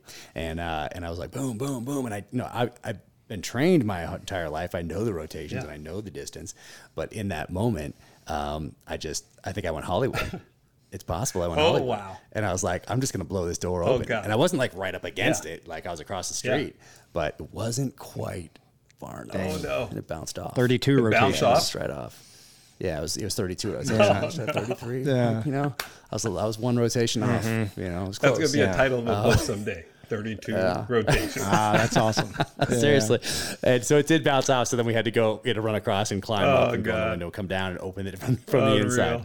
It ended up working out just fine. But that's why I pay extra attention to that Yes. one. Makes sense. The M79. Makes sense. But hey, that's how it goes sometimes, you know. Yeah. It's just, hey, lessons learned. Lessons learned. You're always learning. You're always adapting. You know. So pay attention. So everybody listening, make sure you're at 33. 33. rotations rather Yeah, than- Reese was at 34. It was 34 Yeah. rotations. Yeah. We made sure of it. Perfect. Perfect. That's great. Perfect. But then Chris enters that house, and man, the gun handling Up the stairs. is awesome. Up the stairs, switching shoulders, shoulders. and he's good at it. He sells it. It doesn't look gimmicky, like changing, like it's correct, getting the right angles. Like Yeah. How many people have reached? That was cool. How many people have reached out to you on that one, Jack? Yeah. Like, man, that shoulder switch, that was crazy. And that was once again Ray.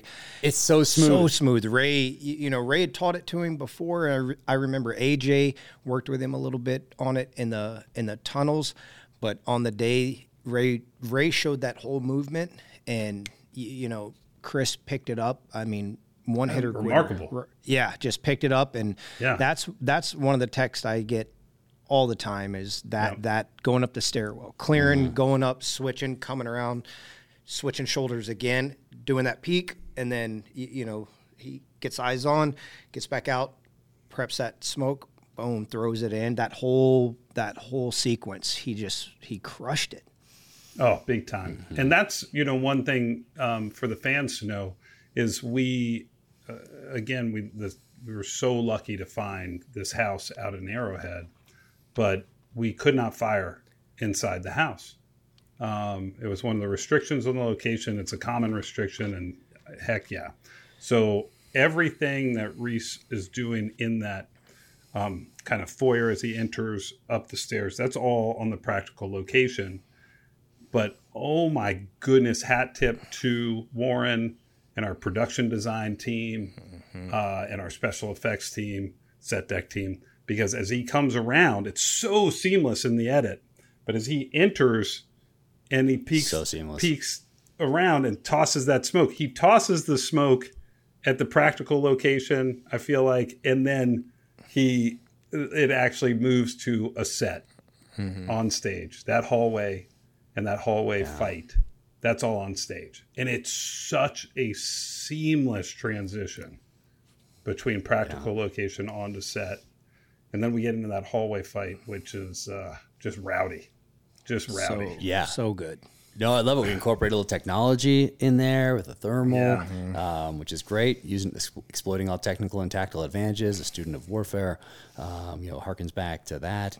And I wasn't there at Lake Arrowhead, but then as soon as that thing detonates, and we have the smoke. Then I'm back on set. So now I'm there for this final You're week there. of filming, and I'm there, and that is awesome. And here we have Cowboy, UFC fighter who just retired. We got to see fight and retire. All three of us got to go to UFC and see that a couple weeks ago. Cowboy retires. Amazing. Our Terminal List cast gloves member. down in the middle. Yeah. And what did he say? He says, "I'm going to go be a movie star now." Yeah. Amazing. With Terminal So List cool. written on the canvas as he says that. With Terminal List on the canvas, and he takes. What does he take? Oh, Takes one of these to the head. What is it? Oh, Nice. Tomahawk check. Tomahawk check. Look at you guys. Boom. Yes. Yes. Tomahawk check. Everybody has. Always. Absolutely. Yeah. Bam. Amazing. Yeah. And he takes it to the head, which was really cool. Great Yeah. moment. Yeah, we got Romrell in there. Another shout out to Romrell for friggin' crushing it again and taking those hits and being so good at everything that he does, being Chris's stunt double, and Cowboy for taking this to the head. No makeup. Nope. No makeup. None. Cowboy. Just a Cowboy tough didn't UFC make up. fighter. Yeah, and he was. Dave, do you remember the day before we called him, and he was sitting in a bar in Cheyenne, Wyoming? He was doing a whole different event. He had a big some kind of like four-wheeler event or something, and I'm butchering it as far as what it's actually called, but like a sponsored event on a team that he's on, and a good buddy of mine, Tate Fletcher, connected us. We tried to get Tate Fletcher, and he wasn't available. He's big in the industry, big stuntman, actor, great guy. Yep. So Dave, he connected us to Cowboy. We call Cowboy, who's, like I said, day before, sitting in a bar, and we say, "Hey man, can you come out and do this?"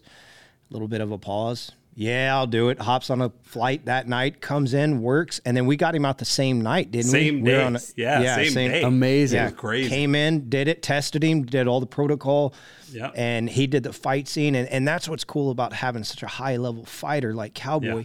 And Chris, well, you have Romrell who does part of the fight and Chris who does part of the fight, but both of them have a fighting background as well. And so you can see the high level of fighting that's taking place, the fighting within the feet, for position, and then the head position when they're Cowboys, trying to drive with his head, and just the levels of fight IQ that are taking place during that fight sequence is amazing. And then top it off with the tomahawk to the head, and Cowboy just committing, falling straight back, no pads, boom.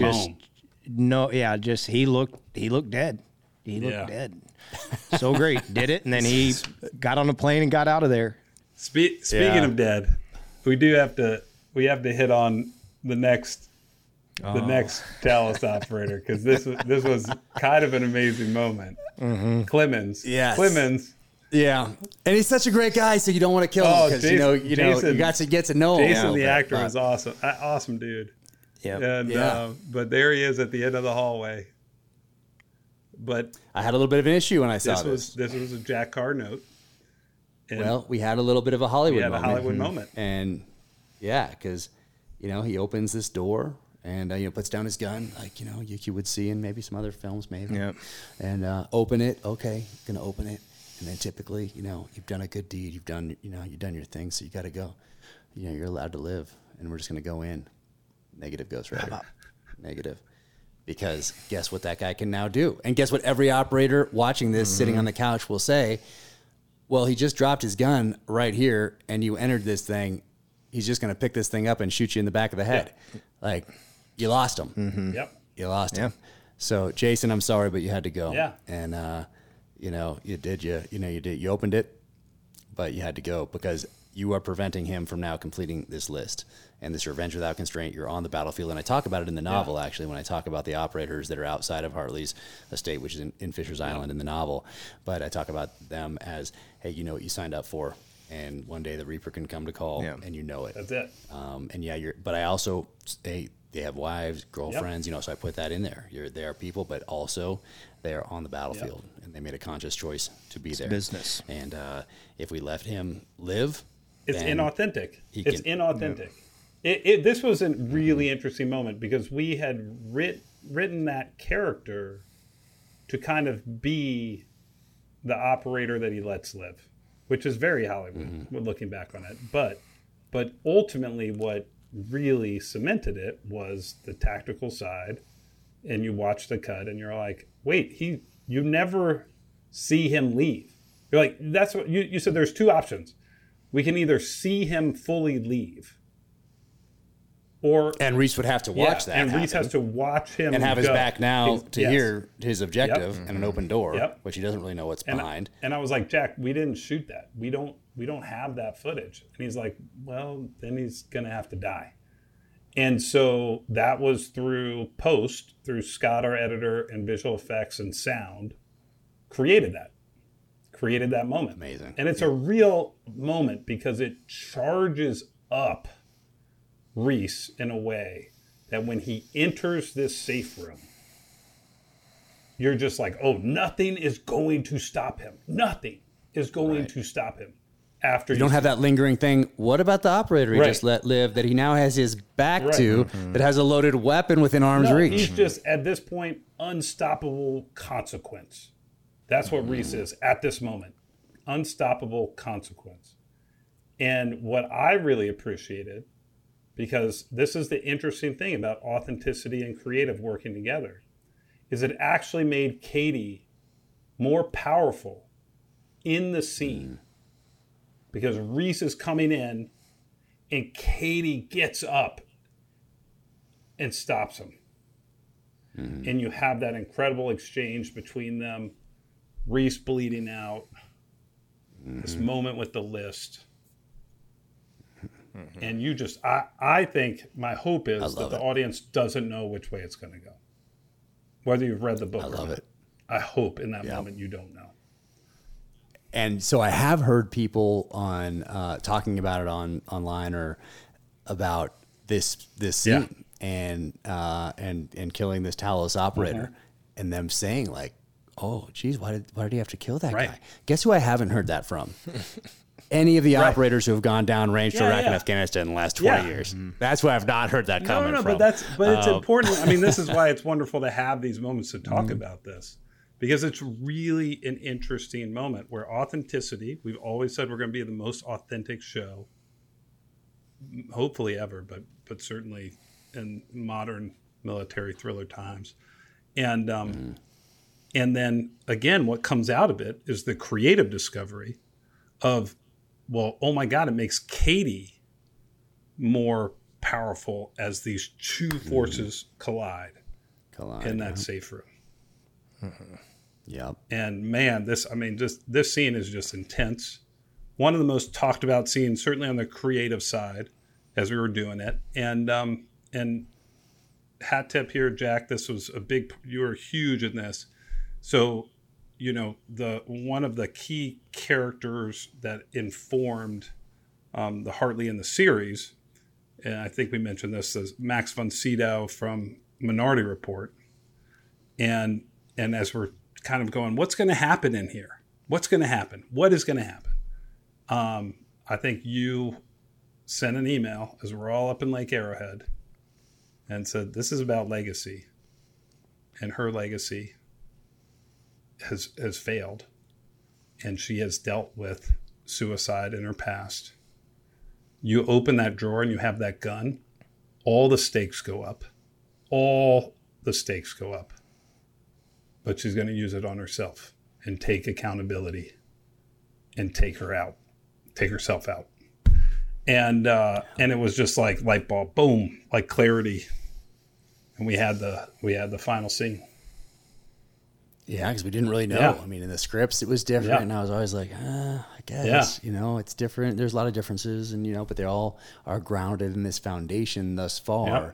And then we have this other ending that I think we filmed. Well, kind of filmed. Not really. Kind of filmed. Okay. No, I mean, we knew this was going to be it because of the performance that we got on the night. Because it's just Gene's in this incredible place of strength and vulnerability, right? And Constance and Katie is in this incredible place of passion and just all out pleading. And Reese, like we've said, Chris is just pure consequence moving through that whole house to that moment.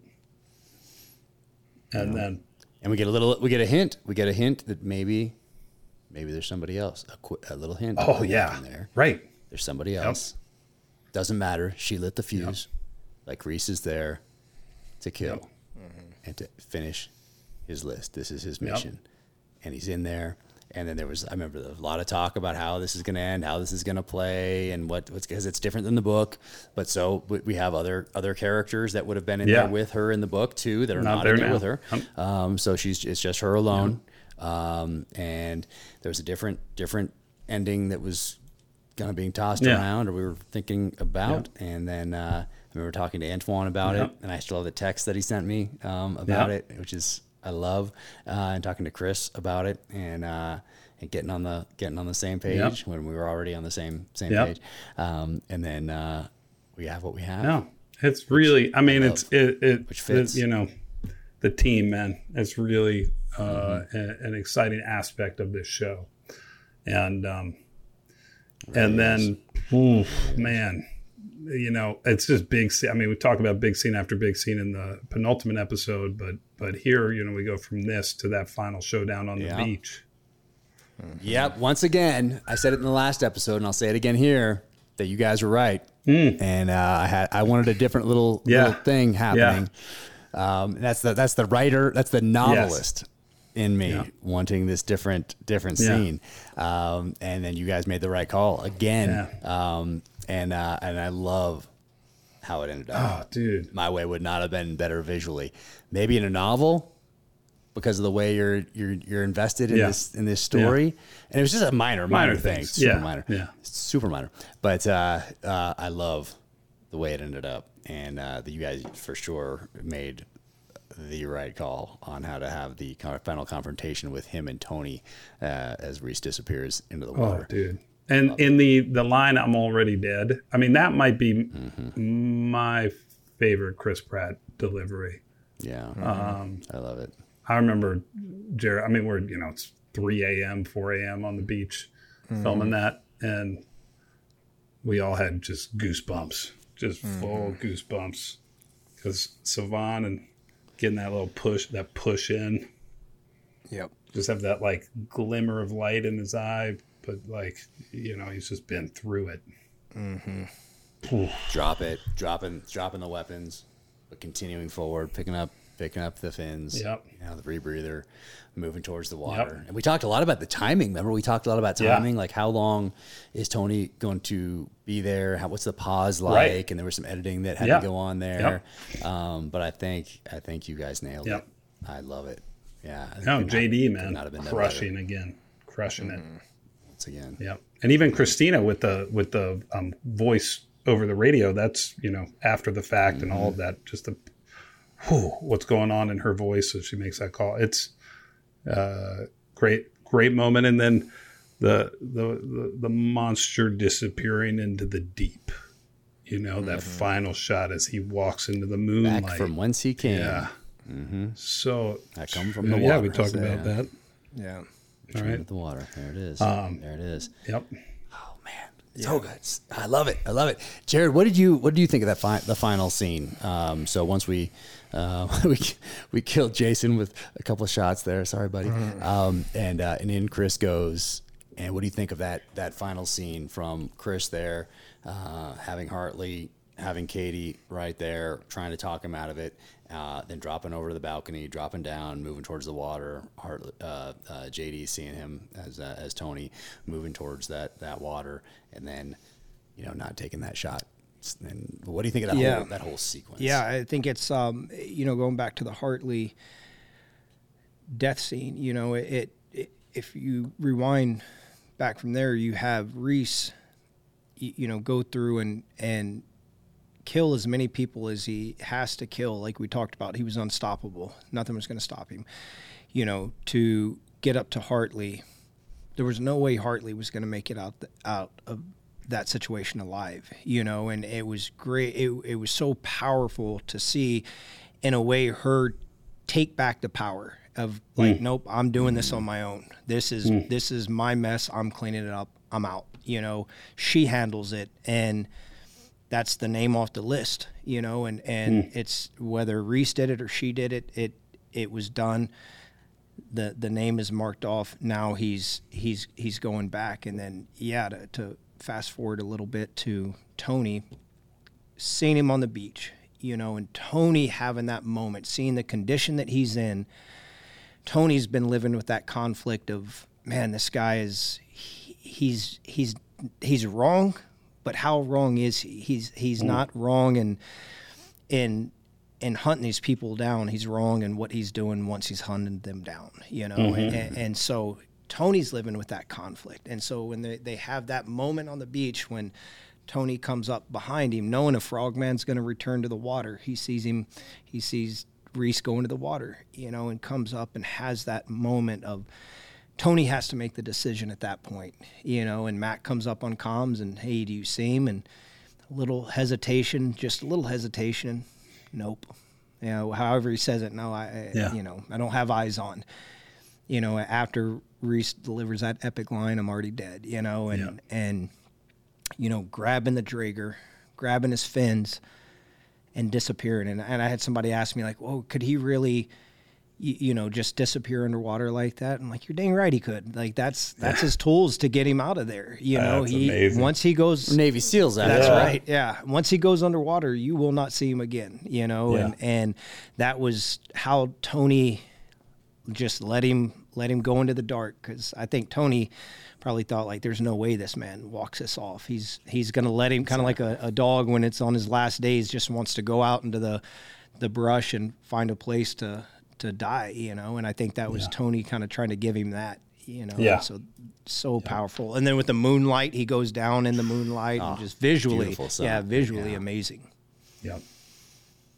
Incredible. And I hadn't thought about this till just right now. We had a Patrick Swayze line earlier, and then remember the end of Point Break? We'll get him when he comes back in. He's not coming back. Yeah. Yep. Yep. Similar. I didn't think about that till right now. Yep. So good. Man. Yeah. God, I love it. Yeah. I'm going to save how I was picturing that little ending thing. I'm going to save that for a future. That's right. Exactly. Somewhere. Exactly. Yeah, I think it works. It works elsewhere. Yes. Reach doing a little outsmarting, and I like it.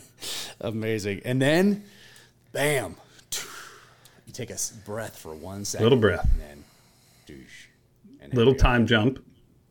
Washington, D.C., Capitol, right there. Katie's there in a hotel room. And for those, once again, you got to work for it. There's 3 files, and you can see the first, and you see the second one right there. First one says Oberon Analytics, I believe. That's the shell company, the last shell company. The second one, Rafe Hastings. You got to look, though. I think we went back and forth with that on visual effects, too, for a little bit, right? 100%. I think Rafe was on top before. And because this actually was shot as a post-credit scene. This was going to be the final scene. And in the edit, we realized that we needed a breath between the raid and the Ben scene. And so we repurposed our post-credit scene.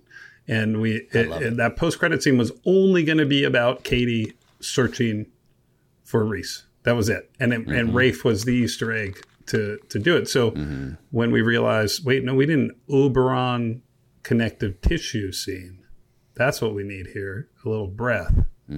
So we actually used some visual effects, and we rewrote what was on the text messages between them. Text message, reshot full text message, or not reshot it. We just visual effects it, and so we built it about the fact that now Reese and Katie are working together. Yeah, I love what you replaced it with, because I know a Katie, and this is exactly what she would text. Exactly. Never going to happen.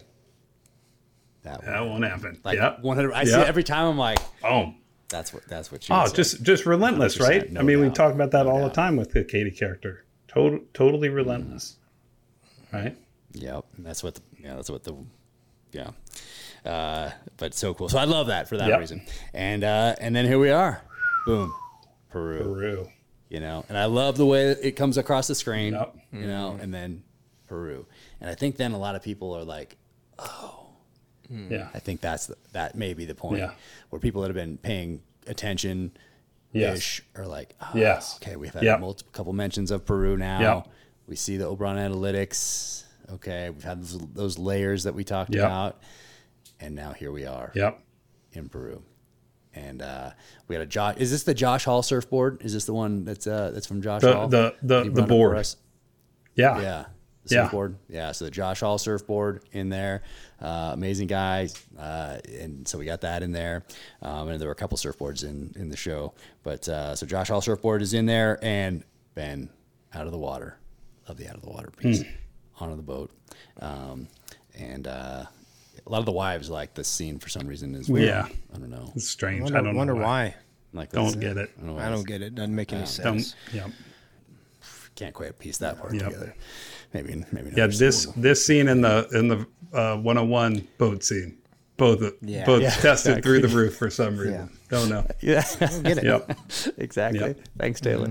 And this one, man, and Jared once again on this one, like figuring out this, and this is really cool about the adaptability, like being adaptive. And, once you have these scripts and then the actors bring different things to the roles, and situation and terrain changes certain things, and changes in episode 1, 2, 3, 4 affect the rest of the episodes.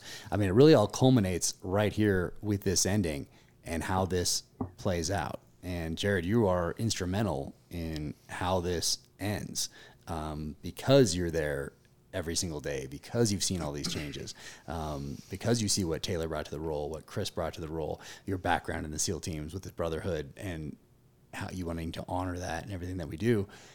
And you're instrumental in how this plays out. And I was there for this final scene. It was very emotional for Chris, very emotional for Taylor, because they've developed a relationship, yes, as characters throughout this past few months, but also, personally. And so you have all this coming to a head in this final night when we're filming this thing on this boat, and you're instrumental to how this ended. I remember going back and forth, text, email, scripts, like for a while, knowing that it wasn't quite right and knowing how important it was to make it right. And then we ended up with what we filmed. But that's in large part because of your investment. Yes. Well, I appreciate it, and you're exactly right. As far as we had to nail this one, we had to get it right, and we had to get right the scene between brothers, and understanding this was really Reese's last brother. His brothers had been killed in the tunnels with him, and he's dealing with double heartbreak. He's dealing with the heartbreak of realizing Ben was the other one, the other account, the other person that was in on it. That's the first heartbreak. The second heartbreak is understanding I have to end this now, and talking about that boat scene previously that we talked about with Boozer and Ramirez and Ben and Reese on the boat. I saw in that moment Ben and the hurt and the pain. And Dave, we talked about it later on, and Jack, we went back and forth on text later about how that shaped, that last line of when Ben says, "It's okay, brother, let's finish the list." That was, we talked about this so much of that was Ben kind of having to become the stronger one in that moment, and saying like, no, it's time. Like we got to do that. And man, that was, I feel like, was it either super late at night or super early in the morning when we had that call up in Arrowhead? Super early, because I stayed. We obviously we worked on. You were coming off. Yeah, we were on split and on a kind of split. You were coming off the nighttime group that shot maybe like the points of view out at the lighthouse with Max and stuff. Yes, I think. And I was waking up, getting ready to go do a scene, and we had this call, and the big thing that came out of it was the final line. That's it. Let's finish the list. Yep. And it's really interesting because I think probably the most kind of like fan debate is about, did Ben have to die? That's probably the biggest fan debate. In the book, no brainer. He got it. He's got to go. Like you get it done, right? But in the show, early on, we made a decision with Taylor that Ben set up Alpha Platoon, but he had nothing to do with Lauren and Lucy. And that was this big shift, right? And so that allows him to be 100% genuine as he helps Reese hunt down everybody who killed Lauren and Lucy. But ultimately, he, like Cox, and this was the big thing, Jared, you helped point out, like these two deaths are tied together, Cox's death and Ben's death, because they've betrayed the Brotherhood. That's right. And they've betrayed, and really Ben has betrayed his closest brother. Yep. And the thing that I will talk to any fan who brings up, he didn't have to shoot Ben. He didn't have to shoot Ben. It's like, well, Ben wanted this moment. Yeah, Ben he needed to be shot. He gave that, and he gave Chris, and he gave James Reese the permission. That's it. Let's finish the list. Boom. Oh my! Such a powerful God. So powerful. Yeah, and I remember that conversation, Dave, and finding that, and Jack, us then talking about it, and finding that line, and knowing like that's it, that's the one, and man, and working with Taylor probably a week and a half or 2 weeks before that, building up on that scene, because Taylor, it was already messing with Taylor. It was messing with him, big time. Both of them. For sure, both of them, and I know at the end when we finished that night, I went home that night and just sat on my balcony, and I may or may not had a bottle of whiskey and sat there and just like, because it was. I remember that night too. It was heavy. We had shots there on set. Yeah, heavy, just right outside. Heavy one, man, and so just wow, it worked. No, and two actors. We talked about Constance and Jean and their big moment, and then here we are with Taylor Kitsch, Chris Pratt, and this moment in the boat. I can watch a scene 1,000 times, probably have, and just again, because it's genuine. Absolutely, like those guys genuinely care about each other, and they bring that into that scene, and that kind of thinking about their brothers from their past, and just, dude. It's epic. And we didn't even mention the tattoo. We didn't even mention the tattoo. Oh, yeah. The bone frog. Oh, yeah. And that's... Got some new ink. At the time I got it, I didn't know if it was for you. Lisa and Hannah had that in the first writer's draft. So good. That line. So good. Unbelievable. Now I know. Love it. Just love it. Now I know. Yep. Yeah, and what's great about the scene also is very Hemingway-esque in that there is zero fluff. Yeah. Every single word means something in this scene, and that's what stands out to me about it as well. And then, man, in we go. Well, before we get to that part, 3 bells. Oh, yeah. We cut outside, and that's another thing. A lot of people Jared, ask. did you catch it? Yep. Yeah, I don't know that I noticed that it was 3. Yeah. 3 bells. Dang, really? 3 bells. Yep. Because I've known every time I've watched it, I've been like, I need to rewind and make sure it was 3. Yep.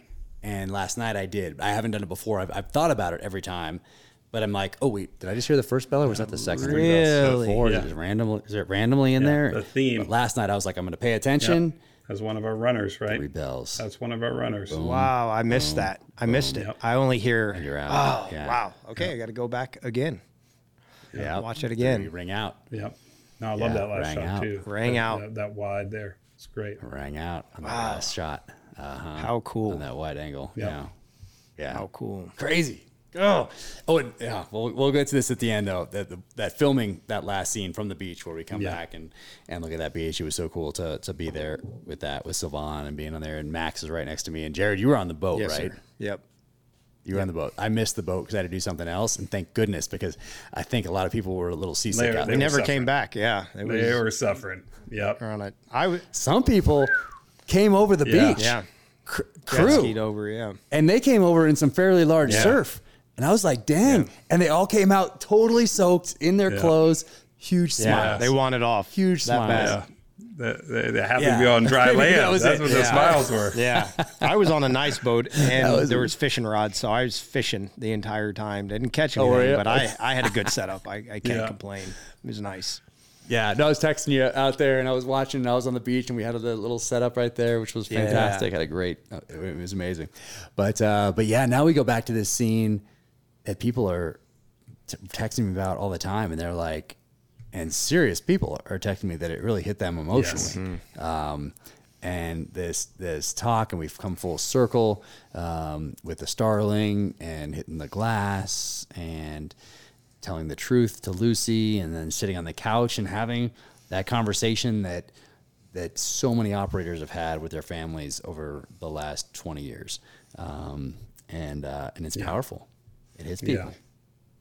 And you don't expect it when you sit down for kind of maybe a show like this, because it's powerful. Mm-hmm. It's emotional, and it hits some of the hardest among us at a place that they don't usually get hit. I mean, again, you guys have lived this life, and for me, Jack, that was like something that jumped out immediately from the book, which is those of you who have children have to prepare them for a world where you don't come back.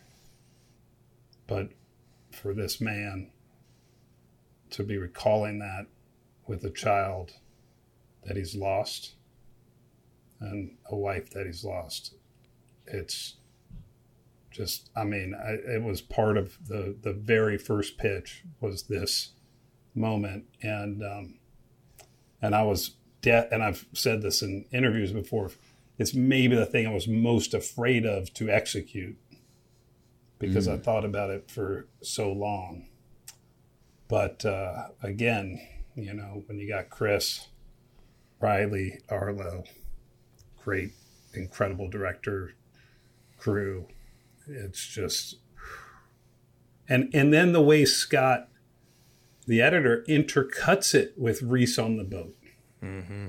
Oh yeah, that wasn't. I'm pretty sure we didn't write it as an intercut. I'd have to go back and look at the script, but I'm pretty sure we didn't write it as an intercut. And the intercutting, so good, was just a moment when, like, because he showed us that version, and we're just like, that's it, that's it. Mm-hmm. And he's looking at the list, and it's really only because he's finally completed it that he's allowed access to that memory. And he lets it go, and that shot, not an easy shot to get out on the water in a Marine unit, but that wind took it. That's not CG. That's all practical. The wind. It was windy. Took it from the hand, like just landed it perfectly in place. And Chris's performance and Ruth's music here. It's powerful, and we need that one little thing pointing us to where he's going in season 2, Nyasa. Oh yeah, and for those who have read the book, they will know. But this is another one of those situation, train, dictate, because we're out there. Well, Jared, you're out there. David, where were you for this? I think at this point I'm in post, or I'm on set, because we're also filming other stuff at this time. This was actually earlier in the shoot for the finale. Okay, got it. Because I'm on the beach. Jared, you're out there on the water, and it's windy. And so you can't not have this list and this drawing by Reese's daughter Lucy get taken by the wind. So there were quite a few of those that went into the Pacific that day, drawings, in order to get it right. But I mean, so, and the way I wrote it is I thought back to the burials at sea that I saw as a kid on either documentaries, maybe it was Victory at Sea, but I was very young when I became aware of funerals and bodies getting sliding off into the water and sinking down. And it might have been Victory at Sea. There was a series, back in the day, for those that remember. But it might have been that. But regardless, that's how I wrote it. That's when I was writing that, and I remember exactly where I was when I was writing it. I was out in Fisher's Island, actually writing it there, and I'm writing it as a burial. So I'm thinking of this picture that Reese drops into the ocean. as a burial, as that body sliding off into the ocean. And so that's how I'm describing it in the novel. And we can't do that on the day windy. Because the It's wind crazy. is howling. Yeah. You know? And so he has to hold it up and let it go. Oh my God. I know. Okay. So now, And it works I great. remember exactly where I was. So I'm back at the studio working in the edit, and we have what's called Q-Take. Q-Take is allows us remotely to view what's being filmed on set. And was Jared, on with you or with Max? I think maybe with Max. Yeah, it was Max. And this is Max was with me on the shore and on the beach. And I'm texting with Max, and Jack, this is what we're texting about. It's like, wait, it's got to be the burial moment. And Sylvan is like, it's too windy. We cannot It's do howling. it. And so it took, I can't remember how many takes to get that one where it just falls perfectly. He lets go and it just falls perfectly in frame, and the camera can tilt down. Yeah. And it works. It works perfect. Yeah. It's powerful. I mean, gosh, that scene with Lauren, Lucy, Reese on the couch speaks to so many operators. And then we have the burial at sea. I think that works amazing. I've always, loved the ocean, and of course it harkens back to the sea and seals and all that stuff. So it works on so many different levels. And then we have the hint, another one to a season 2, to a book 2, to a destination. And there it is. Not just Mozambique, but Nyassa Game Reserve right there. And I love how the camera plays that. And I love it. It's awesome. To season 2, fellas. Season Let's 2. go. There we go. Season 2. Here we go. Here we go. Amazing. Man, amazing. Amazing. Yeah. Thank you, guys. Thank you, brothers. Man. Thank you. Yeah. Thank you. Truly thank both of you. Jack, thank you once again for the man, the mentor, the leader you were in 2013 to me. Thank you for writing an amazing book, giving us the material. Dave, you stepping up, stepping in, seeing the vision on how to put it on screen, and being the leader that you were, and just running it, putting a team together the way that you did. I mean, what an honor to be a part of this entire production, this process, all of it. So thank both of you. I'm very, very thankful. No, thank you, Jared. Truly, Jack, as well. This work ethic, collaboration, and team ethos, we were able to really bring that because you guys have lived it. And truly appreciate that. Appreciate Chris, Antoine, everybody else who helped set that tone. And really, thank you to the fans here, because it takes a lot to embrace a book and a show the way that you guys have. And we appreciate that you've enjoyed being challenged, that you've been open to the changes, and that you've seen the real passion and honor that went into the work. So thank you all. Yep. Man, incredible. It was a powerful show to make. It was an emotional book to write, therapeutic book to write in many cases. And we've talked about a lot of people on this, Chris and Antoine, all the directors, everybody involved in this. There was 350 people on set-ish, various stages here and there throughout this process that made this happen. But Kat, Kat, the unsung hero. We have David Bowles as an unsung hero who, reconnected us after a few years. So we have him, and then we have Kat, always there. Without Kat, I don't know. She was there, and then first meeting. So Kat, thank you for everything. And then without you guys, David, a different showrunner, obviously a very different show. Without the trust that you and Chris and Antoine had in Jared and in Ray in particular, and Max, once again, be a very different show.